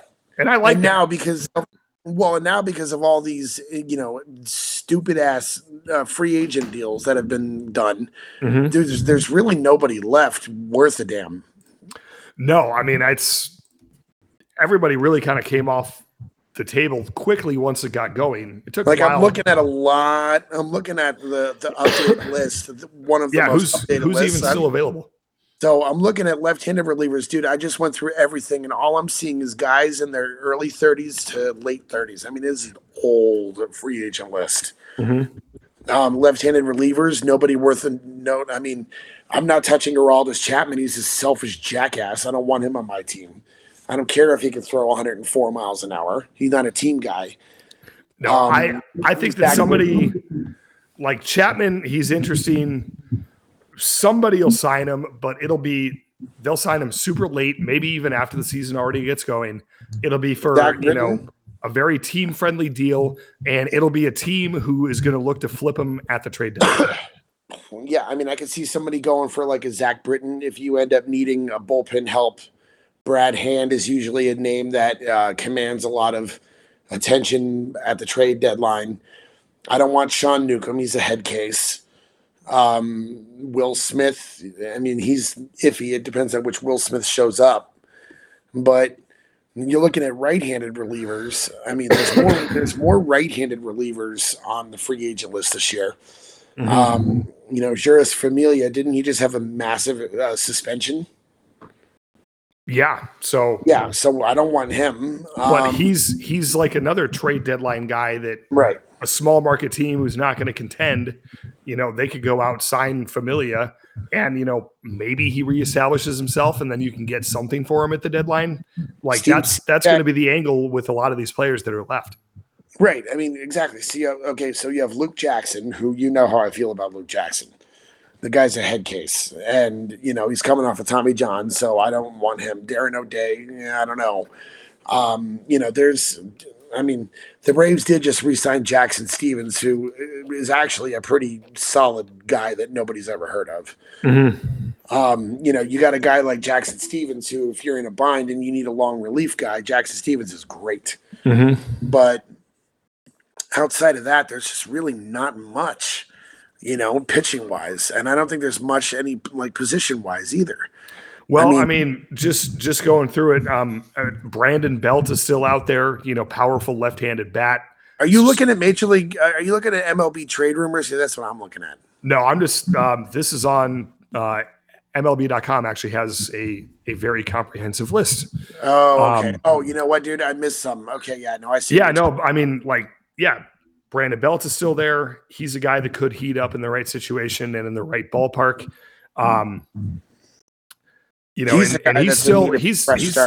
He's 35. So again, it's like you said, another guy in his mid 30s. Interesting name, Rougned Odor. I was just looking at him. Yeah. 29 years old, second baseman, obviously a very streaky hitter. Yeah. But again, who wants to touch a guy that's a streaky hitter? I mean, yeah. I don't want a guy. If I'm going to go invest resources in a guy, even if it's just a 1-year deal, I want to know that he's not going to be a streaky guy. Mm-hmm. Want a guy. I think that talking about defense and talking about shortstops, I think someone's going to get a steal with Andrelton Simmons. Well, yeah. I mean, Andrelton, how I feel about Andrelton Simmons too. He was one of my favorite guys before Atlanta traded him to the Angels. Mm-hmm. So, that's a good point. But, yeah, I mean, just going down the list, like Evan Longoria is still sitting here, but he's 37. He's going to be a stopgap guy the rest of his career. Mm-hmm. AJ Pollock, toolsy guy, cannot stay healthy, 35 years old. Adam Duvall is interesting. So, Adam Duvall... Listen, I have a love-hate relationship with Adam Duvall. So Adam Duvall got injured last year and was out for the season, right? Mm-hmm. So, because it was a broken hand, okay? So, at least I think it was a broken hand. But anyways, so Adam Duvall gets knocked out for the year, right? Every single time Adam Duvall faces Atlanta, he kills us. Mm-hmm. He is you talk about a guy who comes off the bench who could be part of who could be part of a platoon situation, who could be not streaky but reliable. The fact that nobody scooped up Adam Duvall yet is stunning. It is, yeah, and it could be that injury. Broken hands are very difficult to come back from. Sometimes it's it really affects an entire career. Right. Man, there's an outfielder that I'm thinking of who played in Atlanta years ago, center fielder, who broke his hand and he was never the same. Was it Jordan Andrew Jones? No, not Andrew Jones. Jordan Schaefer. Jordan Schaefer. I can stand. That's who that's who I'm thinking of. Dude, he had that bad hand, or maybe it was a wrist injury. Never the same again. Completely ruined his entire Talk career. about a streaky hitter too. Good God. Mm-hmm. But yeah, one name that I do want to throw out before we move on, just talking about, is still available. I do want to see Trey Mancini get signed. He's still sitting there. Saw him. You've got, the universal DH across all of baseball now. So there's no reason why, a team shouldn't take a chance on Trey Mancini. Again, my guess is that it's probably a situation of just who's going to blink first and who's going to go, to that third or maybe even a fourth year, because he is only 31. So I'm guessing that he's holding out for at least a 4-year deal. There's probably teams that are willing to give him like a 2-year deal, maybe. So my guess is that that's the holdup. But a big, powerful guy like him and his passion for the game, and coming off of a World Series run, he's a guy that works in any clubhouse in the sport, and his bat is always going to have pop in there. So it's kind of surprising to see him still sitting there at this point. So I think that he'll get signed, hopefully very soon. Right. Yeah, no doubt, dude. You're absolutely right. Yeah. Pitchers, like, this is just a graveyard of pitching. Free agency is so boring this year, dude. Normally there's always some names, but I really think there was only like a handful, like a small handful. Yeah, Judge is off the table. He's off the board right away. That was kind of fun, the Giants and the Yankees going back and forth, and the Correa saga is entertaining. But outside of that, a lot of these deals, they just kind of got done, pretty quick. Like Trey Turner, that deal got done very quickly. It was surprising, but there was no real bidding war. There was no real, submit your final offer. At the OK Corral at high noon, like sometimes you see, and usually a lot of this stuff stretches well into January, but now, all the big names are off the board. Dude, I got to say one thing about Trey Turner, because this really bothers me. His slide, I'm convinced that is like straight out of the Matrix. It is pretty. I'm convinced that somebody somewhere is doing CGI every time he slides, because that is so clean. I have never seen anything that clean before. I think the slide made him at least an extra $2 or $3 million per year on that contract. There's no doubt. You know what, dude? That's being conservative. I think more. Yeah, because that is just the sexiest thing I've ever seen. But sorry, yeah, I had to throw that out there, because that just was like, damn. No, it's I'm pretty sure I said just that. First time I saw that slide, I was like, damn. It's a thing of beauty, but it's easy to slide when there's no play at the plate and the ball's in the warning track. Yeah, fair point. That's a very astute point. You are absolutely right. Yeah, I want to see him when he's bearing down on Adley Rutschman or something like that at the plate, and then see what happens. Dude, talk about. I love that guy. He was one of my favorite call-ups when he got called up by Baltimore. Mm-hmm. How do you just not love that guy? Yeah, he looks every bit of like a generational talent in Baltimore. But he looks like he's bringing back the fun of, I'm just a kid who loves this game and this is my dream. Mm-hmm. He looks like a big kid every time he puts the uniform on and he's in the game. Yeah, and God, imagine the free agent deal that he'll get in Baltimore 5 years or so. Baltimore's gonna be sweating that out. But anyways, that's the story for the day. But yeah, for sure. So we'll see what happens with MLB free agency. Big names are off the board. Still some interesting names left that we touched on. Michael Wacha is another one, just looking through starting pitching. He's only 30 years old. That's surprising. But yeah, dude, it feels like he's been in the big leagues for 20 years. It seriously does. But dude, I don't know what's worse. The last call it 6 to 8 weeks of MLB free agency or the first 2 to 3 weeks of college football bowl season that we've had here. Oh my God. But we will get into that. And again, before we do, I want to remind everybody of our wonderful sponsor, Ganzo, who's sponsoring this show and this episode. As you know, Ganzo is a cloud storage solution that allows users to easily drag and drop files to upload them to their accounts. Not only is it super easy, but it's also secure and affordable and allows users to back up all their files without breaking the bank. Ganzo offers reliable storage, fast transfers, and end-to-end encryption, so you don't have to worry about security. I know that everyone's getting scammed this time of year, so having a reliable service that you don't have to worry about being hacked into is a huge plus. Ganzo's also offering special launch deals right now, as well as a free plan where anybody who wants to try Ganzo can get 5 gigabytes of storage for free. 5 gigabytes of easy and secure storage for absolutely free. It's a great deal. And of course, Ganzo backs all of their plans with a 14-day money-back guarantee, so there's no risk in trying any of their cloud storage services. Sign up today at ganzo.io. That's GANSO.io, and explore their affordable cloud storage solutions, and be sure to claim your free 5 gigabytes of cloud storage today. So you get so good at that every time you do it. Dude, it's easy when I have a great product like Ganzo to talk about. It just we love Ganzo, and that copy that they gave you is outstanding. Happy to be working with them. Hopefully we can continue to work with them. We love Ganzo. I know that their services have made this show a lot easier. We can share files back and forth super quick. We love Ganzo. It makes our life so easy. It does. Hey, maybe one day we'll see the Ganzo Bowl. I think that's... Oh, stop, dude. I'm having a hard enough time with the friggin' Cheez-It Bowl. Don't even get me started.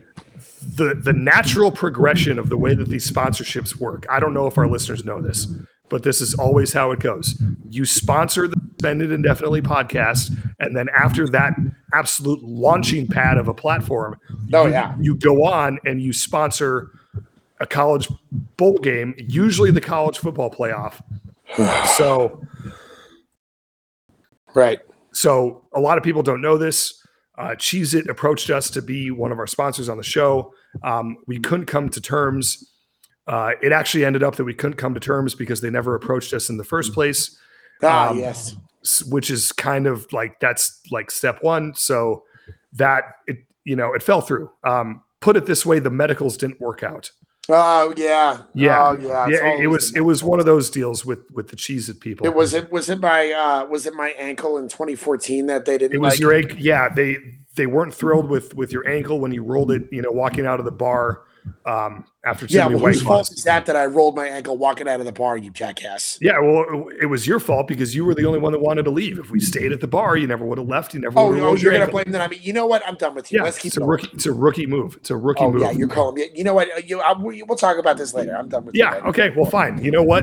The bowl games have been shit so far. How about that take? Yeah, well, that's the best take you've had. You have finally sound smart. All right, let's go. Keep going.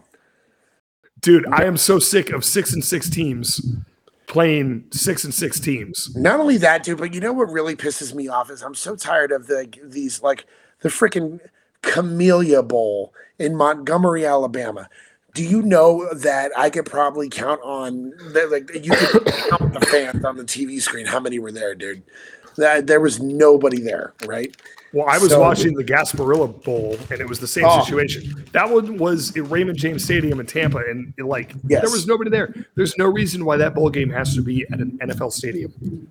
Dude, so the Camellia Bowl was in Montgomery, Alabama, and apparently Montgomery, Alabama has a football stadium, which is news to me. And that one just wrapped up like a few hours ago, right? That was earlier today? Yeah. Buffalo beat Georgia Southern. Buffalo beat Georgia Southern to go 7-6. Georgia Southern is 6-7. So another matchup of a 6-6 team. The only time I ever want to talk about Buffalo in college football is when I Buffalo you because you're holding the beer in the wrong hand. Exactly.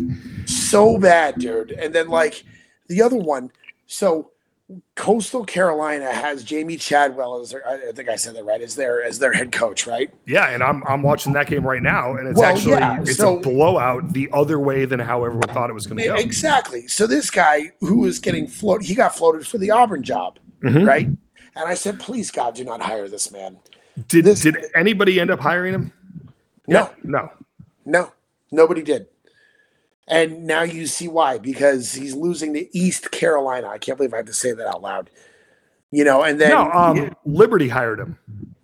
Oh, that's right. Liberty hired him. I misspoke. That's right. No, yeah. So, but I mean, it's certainly not, a Power 5 job. No, it's not a Power 5 job, but he was rumored for the Purdue job. He was rumored for Nebraska. Right. And he ends up at Liberty. So, I mean, probably a better, more natural stepping stone, if you want to call it. You want to talk about another snooze fest, dude? How about Memphis and Utah State? That was I could have taken a nap watching another matchup of 6 and 6 teams. Oh my God. New Mexico State and Bowling Green. I mean, really?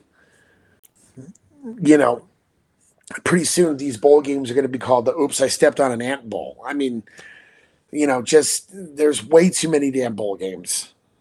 Well, yeah, I'm finally sort of interested in a game that's going to start here in about 5 minutes on Tuesday night, and that is the Guaranteed Rate Bowl. Fantastic name.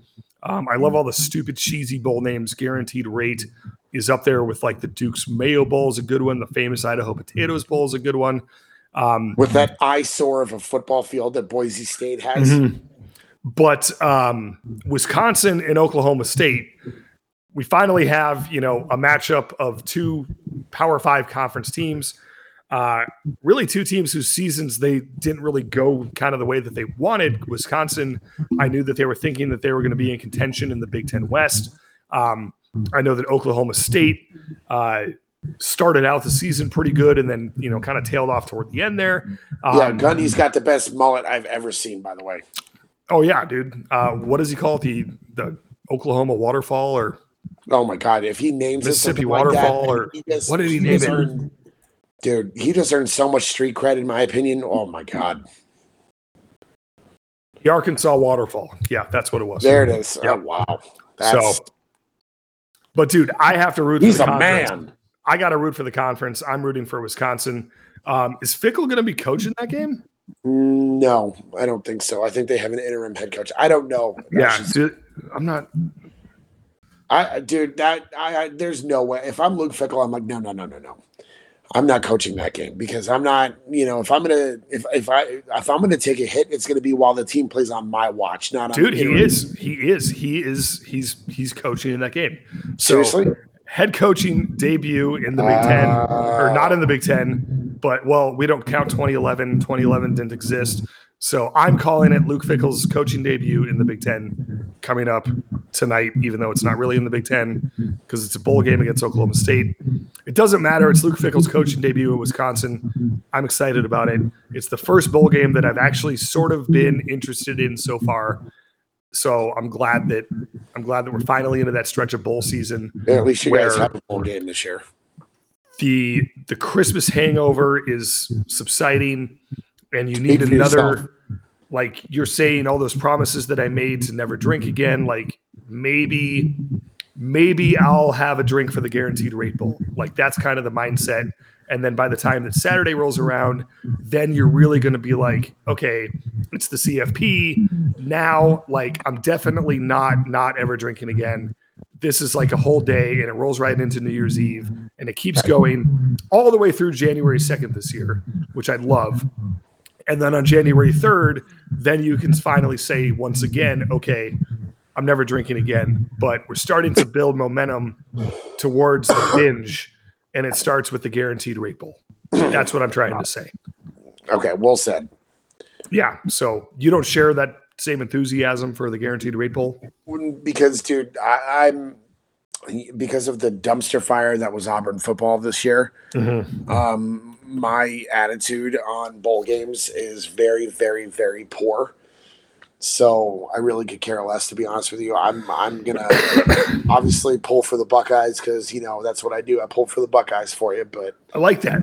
I like that you're so bitter that you're just totally over all these bowl games. No, I'm so angry and bitter, and I'm gonna pull. For whoever plays Alabama just because out of spite.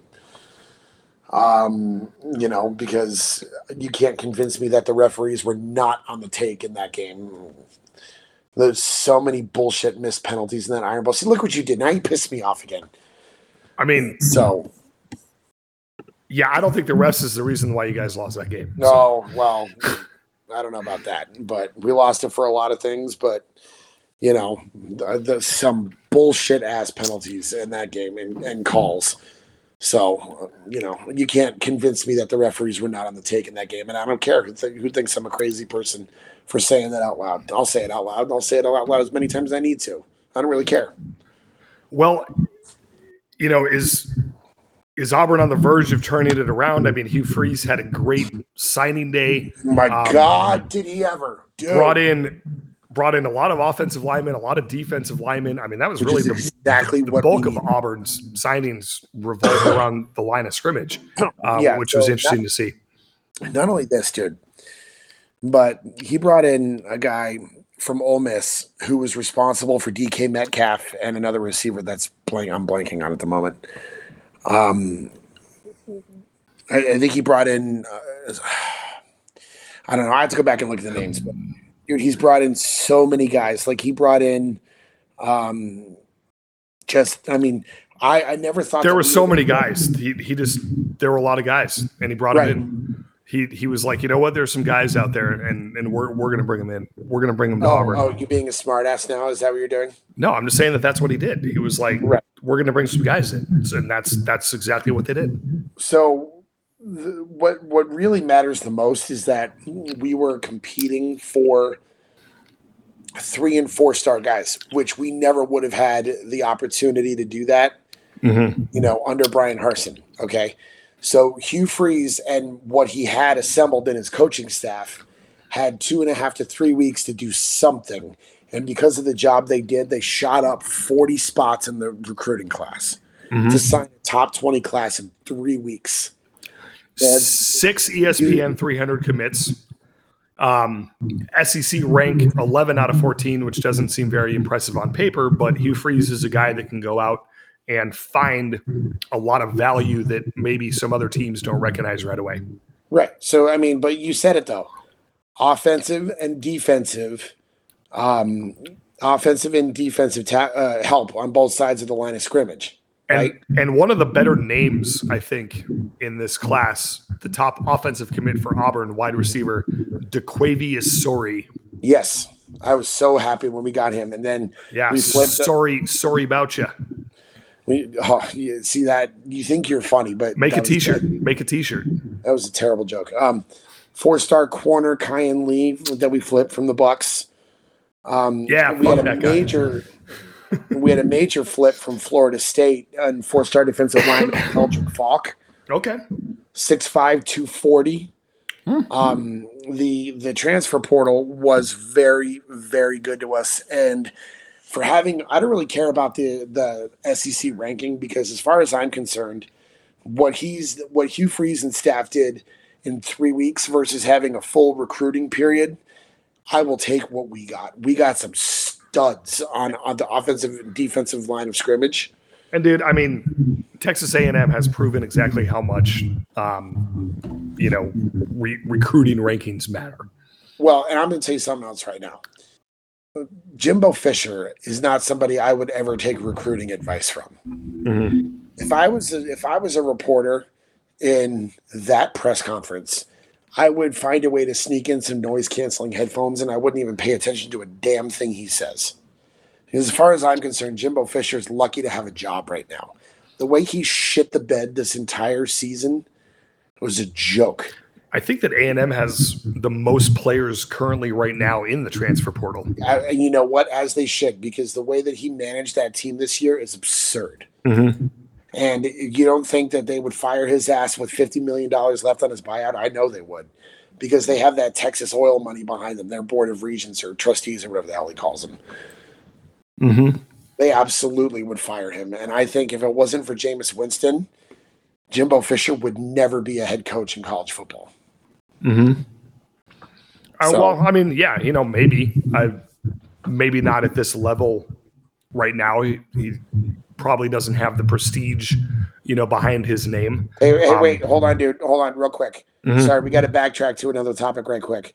We don't have to go in order. The notes don't matter. No, I know, but we need to go back to free agency because this just broke over the wire. What do you got? The Braves signed Sean Murphy to a 6-year, $73 million deal with a $15 million club option for 2029. Extension. Okay. Yeah. Yeah. That's what I meant to say, extension. Sorry. So takes him through his arbitration. That's good. That's a good deal. Yep. Anyway, sorry, I just had to go back and cover that. No, 6 and 73 for like a Gold Glove caliber catcher with some pop in his bat and young guy who they just trade for. Very much kind of the Matt Olson playbook. Right. Pretty much exactly with that signing. So yeah. Right. So the other thing I wanted to say too, real quick, dude, and then we can move on is just about Auburn football. We finally have a coach who knows how to develop a quarterback. We have not had that, and I cannot even tell you how long. Probably since I was a student there. So I'm very excited to see what Hugh Freeze can do with guys like Robbie Ashford, with a guy like Hank Brown, who we just got as a freshman, and whoever else we get in the transfer portal. I can't wait to see him develop a quarterback, which I'm just thrilled about. Yeah, well, they've got a long way to go. I know it's not going to be an overnight thing, but I mean, there's cause to be hopeful, which we haven't had in what seems like a long time. Yeah, Alabama absolutely cleaned up.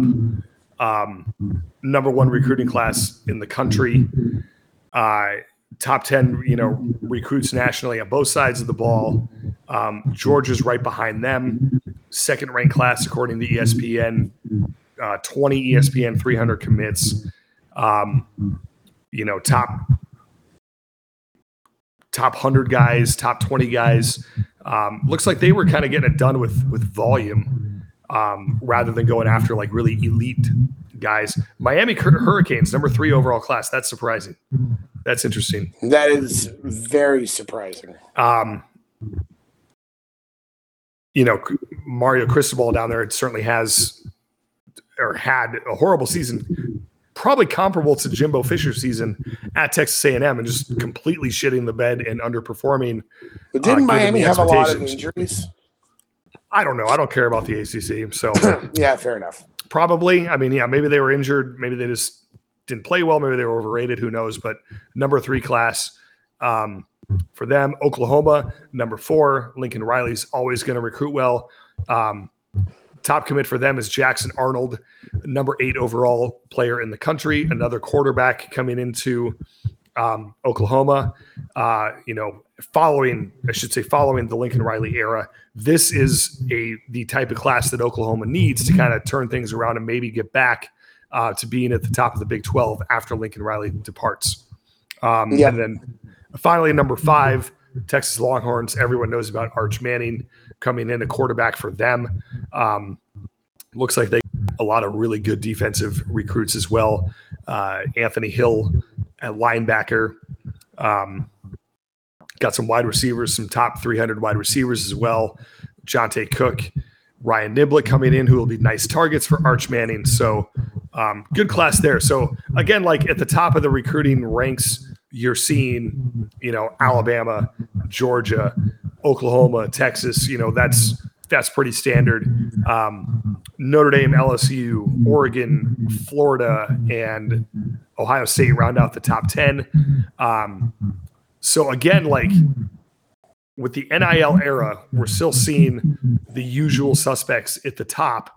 Do you think that NIL is really going to continue to be an asset in recruiting, or is it going to be more players saying, okay, I want to go to a program like Georgia because they're always in the CFP, and I'm not going to take a lot of NIL money to go there as a recruit, but after a couple years, I know that I'll be starting for them, and I know that I'll get NIL deals as a starter once I'm established with them that are going to be bigger than I would have ever gotten as a recruit. So, like, do you think do you think it's really a necessary part of the recruiting process, or do you think that NIL money comes into play later on? Well, I think it comes into play later on because I think every team and every coach and every school has a different recruiting mentality. Because here's, you got guys like Ryan Day who made a vow to never use NIL, right? Mm-hmm. He's recruiting on the merits of what he's got. Well, you know what? What's going to happen if Ohio State continues to stumble and, maybe some guys are like, oh, maybe I want to go look at that team up north, or maybe I want to go look at these other teams, blah, blah, blah. Well, how quickly might he change his tune? And I'm not singling out them. That was just the first team that came into mind. Jimbo Fisher, right? He shits the bed last year. How quickly does he start turning his, opinion around on NIL? And does he start to say, okay, maybe we need to go back and reevaluate this, because if we can get guys here by giving them NIL money versus losing out to other teams like Georgia. Georgia doesn't have to use NIL money because they've got their record every single year. They're always in it, like you said. But when you got teams that, dominate and then shit the bed and then need to get back to dominating, okay, well then how quickly do you think they're going to change their tune? You know what I mean? Oh, yeah, for sure. I think it's going to give teams it's going to give teams another tool to use in recruiting if they want to, yes, and if they're able to. And it's going to give those mid-level teams, maybe a Tennessee, maybe traditionally a Texas A&M, kind of like they were when it came to recruiting. It's going to give those kind of like a TCU. It's going to give those types of teams that typically aren't in the top 10 recruiting a chance to maybe jump up into the top 10 or even the top 5, like we saw with, Texas A&M last year.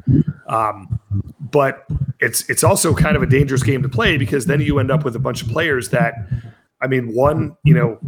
perhaps they're less motivated because they've got a few million sitting in the bank account as an 18-year-old. Maybe they're not committing to a school that they feel is the best for their development and for the type of player that they are. And they're just going there for the money, when in reality, maybe it's not the best environment for them to thrive. But then there's the other side of it too. And there was a directive from the NCAA that said, do not use NIL offers as a part of the recruiting process. But there's no way to stop it. There's no way to enforce it. The suggestion was that these players, while they're still in high school and they're making these decisions about committing, they're still high school athletes. So you can't guarantee them a certain amount of money as a high school athlete, but they don't get that money until they actually set foot on campus. So there's no way to actually really enforce it. It's like you're not allowed to have an agent, if you're an amateur player, but you're allowed to have an advisor. So it's like there's a huge loophole there. Obviously, Texas A&M is a program that has exploited that loophole and that doesn't give a shit about the directive. But Ryan Day, at least for now, and I believe Jim Harbaugh did as well. I think most, if not all, of the Big Ten coaches, and I'm only speaking for the Big Ten because that's what I know, they have all kind of loosely agreed anyway to not use NIL money as a part of the recruiting process. We did see NIL come into play when Ohio State flipped Quinn Ewers from Texas, so kind of broke your own rule right there. But that was a flip, rather than a signing day commitment, like we saw with signing day earlier this week. So that's kind of it. I would love to see it going. I would love to see NIL stay out of recruiting. I don't think 18-year-olds have any business running around with millions of dollars before they've even played a game for their universities. So I want to see NIL taken out of recruiting. I would still love to see it, obviously implemented later on after players are established. I mean, yeah, if you're the face of college football, let's say, if you're Arch Manning and you're the starting quarterback as a freshman at the University of Texas, you should then be able to make money off of your name, for sure. So that's kind of how I feel about it. Anyway. NIL's here to stay. Oh yeah, it's absolutely here to stay. I mean, cat's out of the bag. There's no putting it back in. You've already opened Pandora's box for that, and the amount of lawsuits and litigation that it would take to take NIL money off of the table. I think that you are going to see a push to take it away from initial recruiting. But it's still going to be in transfers. It's still going to be, obviously, as players are established at their universities. And if you take it out of initial recruiting, you're just going to see it in the transfer portal. It's like, okay, cool. Yep. You went to Wake Forest for 1 year. Well, we'll give you $1 million if you want to now come to, Notre Dame. So all of that's going to happen. Yep. I'm with you. And this really is the era of free agency in college football. It was Arizona brought in like 40 something new players or whatever it was, just through the transfer portal and recruiting. We're seeing it with Coach Prime. Dude, I didn't have Coach Prime in our notes for the show, but rookie. Dude, it's weird because we've been off 2 weeks and all the Coach Prime shit happened 2 weeks ago, and we were going to talk about it until neither one of us had a voice and could speak. I don't know what to straight for an hour. But dude, Coach Prime said it best. Coach Prime, what he said, it really defines this era right now in college football, where he said, I'm bringing my luggage, and it's Louis. And he points at his kid who's in the crowd, who isn't even, not the crowd, in the room that they're in, in their football room where they break down film is what it looked like. But he points to Shedeur and he says, hey, that's your starting quarterback. Meanwhile, Shedeur still has a championship game left to play at Jackson State. And he's not even enrolled at Colorado, yet he's in the room, and Coach Prime's telling all of his guys, that's your starting quarterback. We are heavily ingrained in the era of free agency of college football right now. What Coach Prime is doing he's doing it very obviously. He's saying, yeah, hit that portal because I'm going to bring other guys in. And that's just how it is. There's no loyalty from any of these coaches anymore. And there's certainly no loyalty from any of these players anymore. And it's like the Wild West. So I think ultimately it's going to hurt, it's going to hurt the game on some level, but here we are talking about it. We just talked about how shitty all these bowl games are. At least we can still talk about, recruiting and NIL and the transfer portal and all that. So maybe it's a good thing. Definitely. But dude, we do have to wrap this up, but there's one last thing that I'm curious if you saw this. I want your input. We talked about the Cheez-It Bowl opening this segment. Did you see what a Cheez-It Bowl representative said today? No. So here, I'll break it down for you. Florida State beat writer Carter Carroll's, I hope I'm saying that right, Carter Carroll's or Carell's. He's a beat writer for Florida State. They're playing in the Cheez-It Bowl. He claims that a representative of the Cheez-It Bowl, so somebody who works, for Cheez-Its or at least has a relationship with them, claimed that one Cheez-It is just a Cheez-It. So if you eat a Cheez-It, you are just eating a Cheez-It. If you are eating more than one Cheez-It, you are not eating Cheez-Its. You are eating Cheez-It crackers. What a clown. There's no multiple of the word Cheez-It.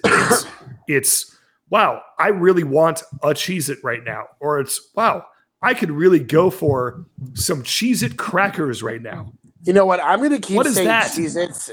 This is some clown trying to get some ink on social media, and trying to go viral, because now we're in the era of the journalist influencers. Okay. So this is a guy who's trying to become some hot shot, getting his name out in Twitter so that big entities like Fox Sports and ESPN will scoop him up. It's a national story. I literally got the breaking news on my phone from ESPN about this. Oh my God. This is what I call the Skip Bayless School of Journalism. Okay. Not a lot of fact, a whole lot of bloviating, not to mention with a little floater of dumbness. Okay. That is the most absurd thing I've ever heard. The fact that even anybody's even talking about that is ridiculous. And, Elon Musk, if you're listening, censor that on Twitter because that's stupid.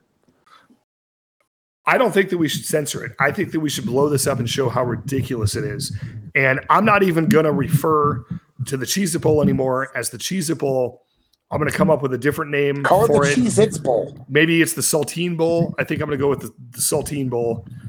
Actually, I'm going to keep saying Cheez-Its because I know it's going to bug this guy. So, So just call it the Cheez-Its Bowl. Yes, absolutely, because that's going to piss off that Florida State writer, and I'm fine with that because that guy's. I like that too. Well, I mean, it's, he's just reporting it. So I don't know if he agrees with it or not. He's just saying, hey, like, this is what I was told from the Cheez-It Bowl people, that if you say Cheez-Its, it's not actually a thing. But I don't buy it. Maybe he made the whole thing up. Maybe it's fake news. Maybe he just saw an opportunity and he's like, you know what? I'm going to say that I have this source deep within the Cheez-Its Bowl, and I'm going to make this story because no one gives a shit about the Cheez-It Bowl. Dude, so I'm telling you. I'm going to make it mean something. Dude, I'm telling you, journalists, influencers, they want to be influencers now. That's all they care about. Okay? So when you blow up a story like that, that's all you want. You want clickbait. Well, all of a sudden, it's got everybody talking about the Cheez-It Bowl. Right, and then whose name is attached to it? Cheez-Its. No, Carter's. Okay? Carter, yeah, well, Carter broke the story. Right, because he wants to be an influencer. So he's going to find some stupid-ass thing. There's another journalist influencer whose name I can utter, but I don't want to because I don't want to give her the satisfaction or credit of it. But, he's going to take something dumb, and he's going to circulate it. It's going to blow up, and his name's going to be on it. So he gets the cred for it. I can't stand journalists like that. It drives me crazy. I'm looking at it now. I always thought it was on the box. It said Cheez-Its, but it never has. Cheez-It is one, right? Cheez-It is one cracker, right? Yeah. So why on the box wouldn't you put Cheez-Its? Right. So what if you open the box and it's just one Cheez-It? So one Cheez-It is one cracker, right? Yeah. What do I have if I have a handful? That's, what's the plural of Cheez-It? You have a handful of Cheez-It crackers. No, I have a handful of Cheez-Its because any normal person with half a brain would see that Cheez-Its is plural to Cheez-It. That's all I want to say about this topic. So, see, I think this is bullshit. I'm looking at the Cheez-It box right now. The word cracker doesn't appear anywhere on the fucking box. Thank you. So it says Cheez-It. And okay, to their credit, at least on this box, on this fine, what is this, Granger? They sell Cheez-Its at Granger. That's news. Okay. Oh, perfect example. Hold on. What does this box say? This says Cheez-It, and then underneath it says baked snack crackers. Right. And on the box, you think I'm going to say, "Oh, give me a hand of baked snack crackers"? No, get out of here. No, there's 3 Cheez-Its on this particular box, but it does say crackers. So, like, which way? How are we feeling about that? But then on this other box, okay, so from Amazon, you can buy Cheez-Its on Amazon. That's good to know. Next time I get sick, I'm going to Prime deliver myself some Cheez-Its. So this particular box, it says Cheez-It. Oh, very small on the side. Actually, vertically, it says baked snack crackers, but it just has one Cheez-It on the box. I don't know. They're going to have to figure this out. I'm even more turned off about the Cheez-It Bowl after this than I already was. I'm definitely still calling it Cheez-Its.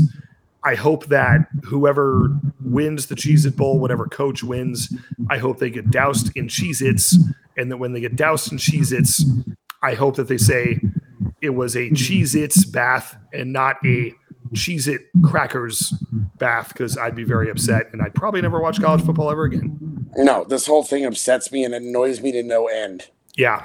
So to bring back, why'd you have to leave off of the topic that's going to piss me off? Because that's what we do. That's when you're a sports fan, you're always pissed off. You're never happy. There's always more that your team can do, or there's always some, play that you're pissed off about, or some game that you're pissed off about. You're not allowed to be a passionate sports fan and really experience any joy. So that's why we have to wrap up this week with the Cheez-Its controversy. Yep. At least until next week. But man, I mean, big weekend of sports. CFP on Saturday. I'm never drinking again, probably until either the guaranteed rate bowl tonight or certainly all day long on Saturday, because it kicks off with the Sugar Bowl and it goes all the way through with Ohio State versus Georgia at 8 p.m. Eastern. And then, of course, it's New Year's. It's unbelievable. Then there's the NFL the next day. Like, it's nuts. So next week, we'll certainly have a bunch to talk about. But that'll do it for this week. Anything else that you want to add, Ryan? I can't wait until you send me the first text message after you broke your "I'm never drinking again" rule, because you and I both know you're full of shit if you say you're never drinking again. Yeah, well, we'll see. As soon as I can stop hacking up my lungs here, then we'll see. But, maybe if the guaranteed rate bowl gets good later tonight, might have to break open the bourbon a little bit and figure it out and celebrate, especially if the Big Ten Conference is in position to win. So anyway, that'll do it. For Ryan Noonan, I'm Justin Reschke. Hopefully we'll have Alex Gratis back with us next week. Hopefully we'll stop hacking up our lungs next week, because we'll certainly have a lot to talk about. It'll be a big show. Thank you so much for tuning in. Wish me luck. Wish me luck. I'm flying home tomorrow. Hopefully. Oh, God. Yeah, good luck. Yeah. Avoid Southwest. And if you see anybody there from the Cheez-It Bowl, kick them in the shins. Yep, done. Later, done. Buddy. For Ryan Noonan, I'm Justin Reschke. Later. Peace.